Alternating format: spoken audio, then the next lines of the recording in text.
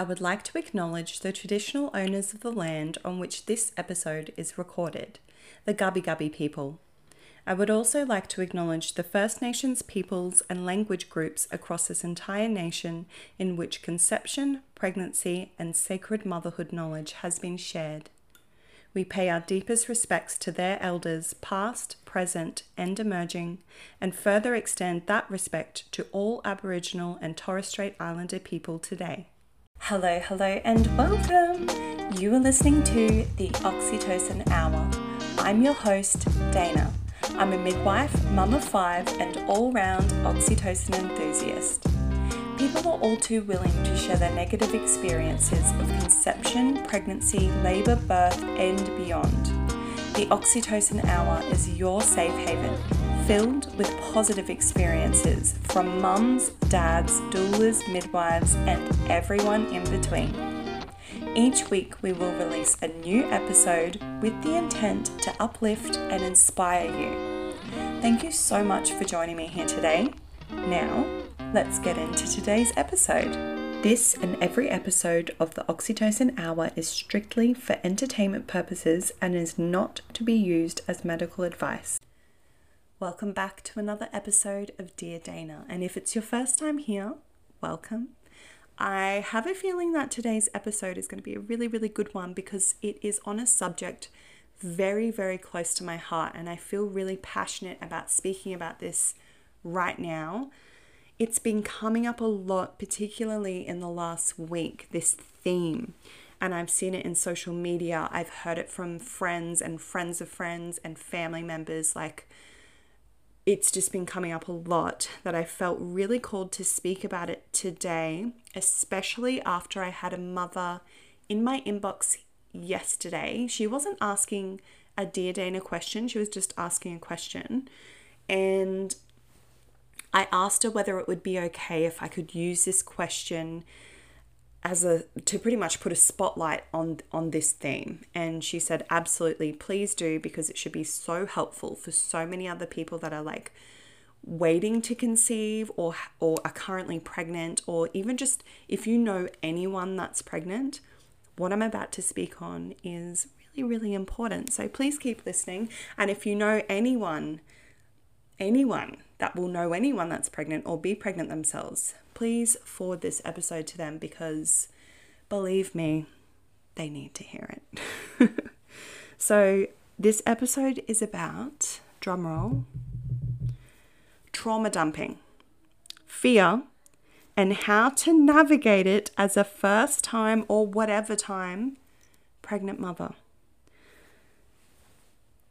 I will be using a couple of examples of people that I know that have been through this directly themselves, and I asked if it's okay if I use them as an example. I don't use any names anyway, and there's no identifying features to these stories, so it is fine, and they did say it's okay as well. I feel like I can make it not so individualized that you could probably place yourself in this situation because it can be very generic. But yes, just strap yourself in and be ready to get fired up about this subject as much as I am. So story number 1 begins in a church group brunch around a table with women only, predominantly mothers, with children aged around or between 3 to 10 years old. So they've all already had all their babies.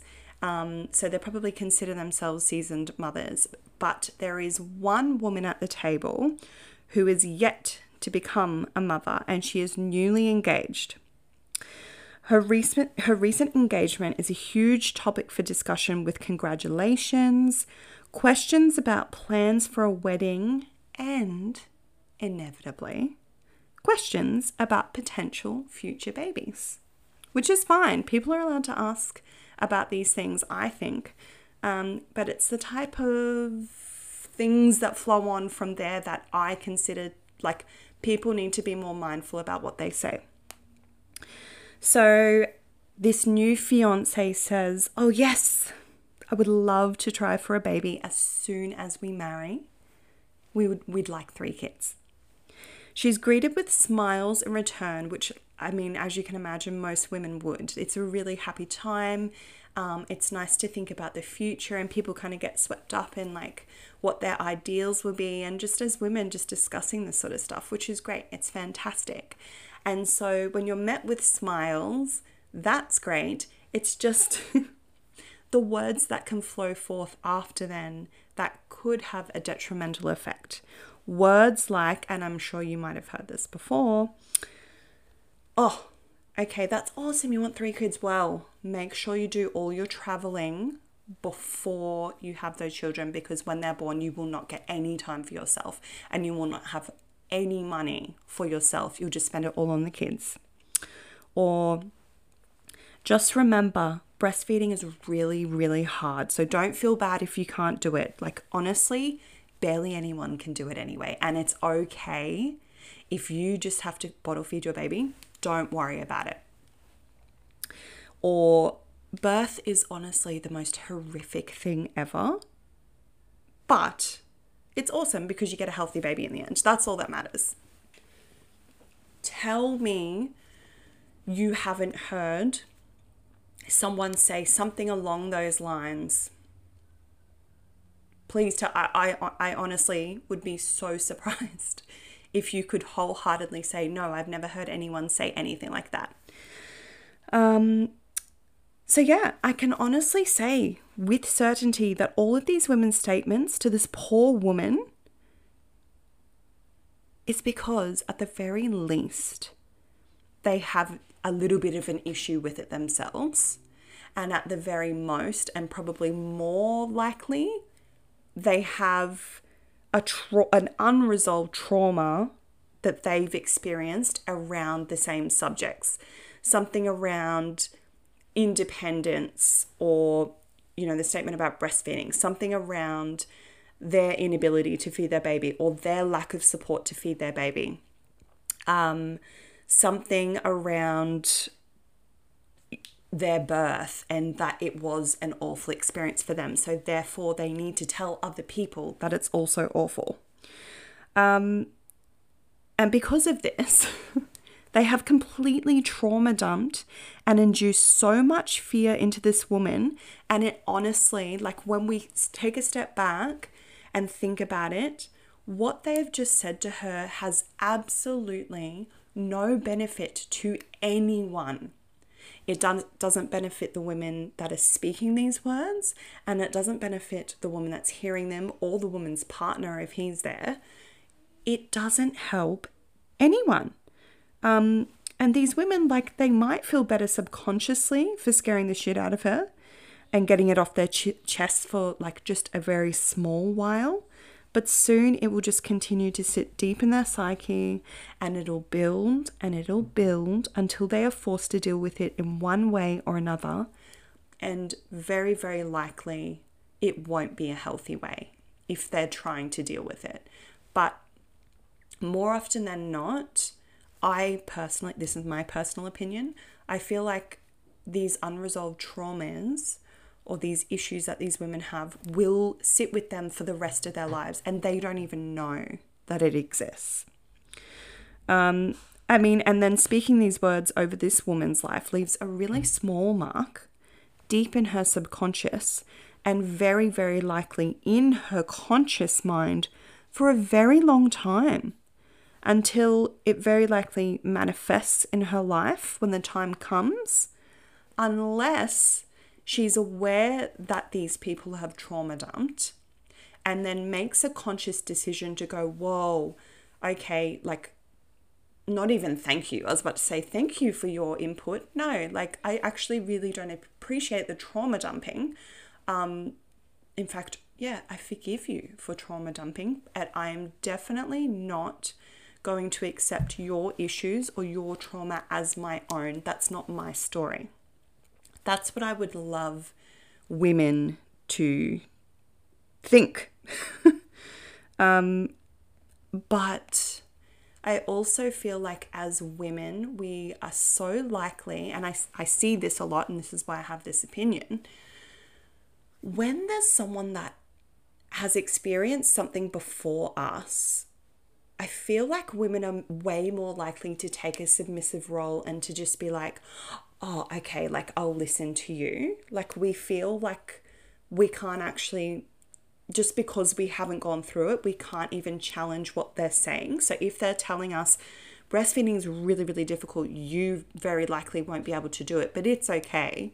You can't go, hang on a second, like, I want to look into whether that's actually true. Like, is it super difficult? I want to look at the statistics. I want to talk to other women that have found it easy. Like, we just go, okay, I believe you, which I feel like can be a really dangerous thing. So the second short story I have is slightly different, but yeah, just listen to it. It begins in an antenatal appointment in a hospital. So there's a woman, her husband, and her mother, which is the grandmother-to-be, that is present at this appointment. The midwife welcomes the trio into the appointment and begins by chatting to the pregnant mother about her pregnancy and how it's been tracking. The pregnant mum says, great, like everything's been going really good. She discussed part of her birth plan with her GP last week, and her GP told her that the midwife would chat about it in depth with her today. So she's very, very excited to talk about her birth plan, particularly because her own mother, the grandmother-to-be, and her husband will both be present at the birth, and everyone's excited. Great, said the midwife. This appointment is really fun and exciting. We'll chat about your options and what your hopes and dreams are for this birth. The grandmother-to-be interjected with a healthy baby. That's what we want. However, that means she arrives. I had 4 C-sections and they were amazing. So whatever my daughter needs to do to have this healthy baby girl, that's what we want. It sounds well-meaning. And on the surface level, it sounds positive, right? Like a healthy baby, like that's great. But when you dig a little bit deeper, it actually isn't. It's a very fear-based statement. And I understand there is a really, really small minority that may have experienced something very, very traumatic in terms of losing a baby. And I completely understand having that fear. But it's also still that it is a trauma, it is a fear. And to be placing that onto someone else is, yeah, that's not great. So I think it's pretty clear that there already is an issue here with the grandmother and her own cesarean section births. And she's projecting those issues onto her daughter, onto her son-in-law, and onto her granddaughter. So we fast forward to the birth, and the same midwife from antenatal clinic is the midwife on shift when this same mum-to-be, her husband, and the grandmother return, which is a rarity in hospitals. So it's really, really lovely to be able to have that connection, like to have already met someone in antenatal clinic and then see them in the hospital as well. Like it's amazing. So the labour's going smoothly and the mum is labouring beautifully, just blissfully rocking and humming to the waves as they come and go, just on a birth ball. And the midwife speaks to the mum, who is in between her contractions, and she asks if she could listen to the baby's heart rate so that she could record it in the intrapartum record. The mother obliges happily. Everything remained quiet and calm, and she deemed it to be, very, very minimally invasive. So the midwife crouches beside the mum, who is sitting on the birth ball, and she places the Doppler on her abdomen in search of the baby's heartbeat. So she places it on, and you can just hear the whooshing of inside the womb. She moves it a little bit to the left and she goes, oh no, like you could hear a sound, and there was a bit of a sigh of relief, not from the midwife, but from everyone in the room. And she said, oh no, that's just the cord. So I still need to actually find baby's heart. And then she moves it again and she still can't hear anything. And then suddenly the grandmother says, "What's wrong?" And the midwife said, "Nothing's wrong. I'm just searching for the baby's heart. Just because mum's in this position, sometimes it can take a little while." Now, instantly, as soon as the grandmother said, "What's wrong?" the mother's eyes perked open and she's looking around now. So instead of being in her brain that she needs to be in while she's letting birth and labor take over, she's now neocortex is on and she's a little bit more alert. So the midwife keeps searching, and mind you, this is just a matter of seconds. It's not like this is taking 10 minutes or anything. It's just a few more seconds here, a few more seconds there. The grandmother says again, "If she needs to have a cesarean, if you can't find that baby's heart rate, you need to call the doctor. Do I need to press the buzzer? Do I need to press the emergency buzzer? Do we need to go have a cesarean?" And instantly, the vibe in the room just plummets. And luckily, in this case, the mother and the father were very well versed in what was to happen. And the dad took control and asked the grandmother if he could speak with her outside of the room. In that time, the midwife found the baby's heart rate and everything just progressed as normally. And she did go on to have a normal vaginal birth without the grandmother in the room. She was asked to leave. Had she had stayed, I mean, there's no sure way to say how things would turn out, but I feel like there's probably a very large possibility that things could have taken a lot longer or a cascade of interventions could have begun. So I think that's a really, really awesome example of how people's words, people's vibe, the things that they're projecting onto you, even though they think is well-meaning, can absolutely, and I do not want you to underestimate this. If you're the person, if you're like the grandmother or if you're like the pregnant woman, please heed these words. You have the ability, if you are around these words or if you are speaking these words or this vibe or this energy is like penetrating your space, it has the ability to completely derail a normal birth, a normal labor and birth, and also breastfeeding journey. And I say that with like, I could not say this any more seriously or sternly. Like, you need to understand how much this can affect someone, and it can have a massive ripple effect. Just one off the cuff thing that you could say to someone, whether they're so close to you or whether you barely even know them, people are watching and listening. You need to be careful. And as a pregnant woman, and I'm sure that if you're on this podcast, you're here because I would like to imagine you're pretty aware of this stuff already, because that's the whole point of this podcast. You're still going to hear some sort of, there's people's stories that aren't all like amazing, like rainbows and sunshine, but it's the energy. So even if someone has had a negative like experience, to be able to take that and shift it into something positive, that's what you need to be hearing. I'm not just saying just block out like anything that people say that's just like a little bit of a negative story. I mean, you need to just use some discernment. That's what I'm saying. So yeah, there's ways that we can shift our language as well. So just as a really brief example, instead of people saying things like breastfeeding so hard and it's okay if you can't, which I hear a lot, and I know that people are really well-meaning with it. I think if you can just shift those words slightly and say something like,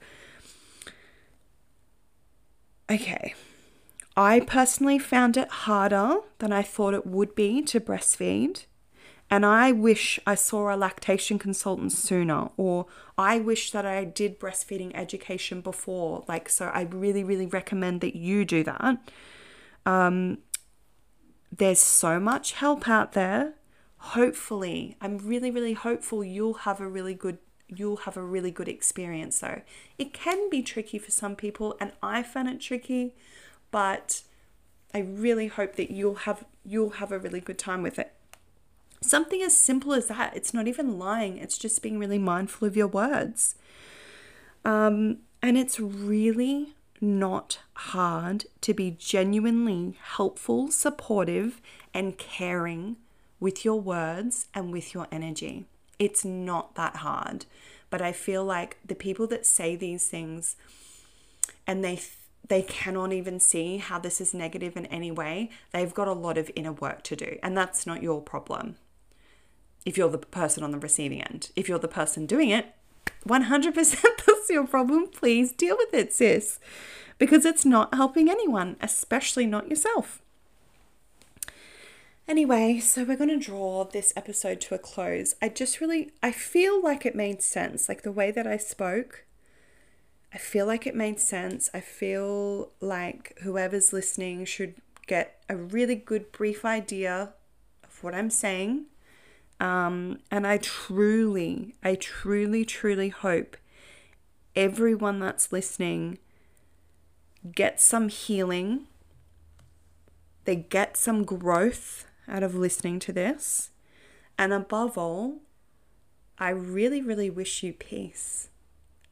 If you're listening to this as a pregnant woman, or you have unknowingly or a little bit surprisingly identified yourself as one of the people saying these things, I truly, truly wish you growth and healing and peace.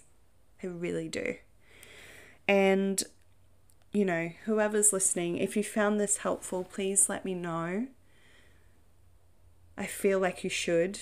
I feel like what I've just said is actually quite powerful as well. Like I literally can feel it as I'm sitting here. It really, really needed to be said. And I feel like whoever really needed to hear this has heard it, because I felt so called to speak on this. So yeah, if you want to chat more about it, you know where to find me. It'll be in the outro, and I hope you tune in again to listen this Thursday and next week and the week after. Thank you so much. Bye-bye. Thank you for listening. I hope you enjoyed today's episode. If you'd like to share the love or get in contact with us for feedback or a chance to be a guest on the show, you can contact us at www.daisy.com.au. That's www.daisy.com.au, or on our Instagram at the Oxytocin Hour, all one word. I appreciate you taking the time to tune in, and I hope you've gained something positive from listening. Until next time.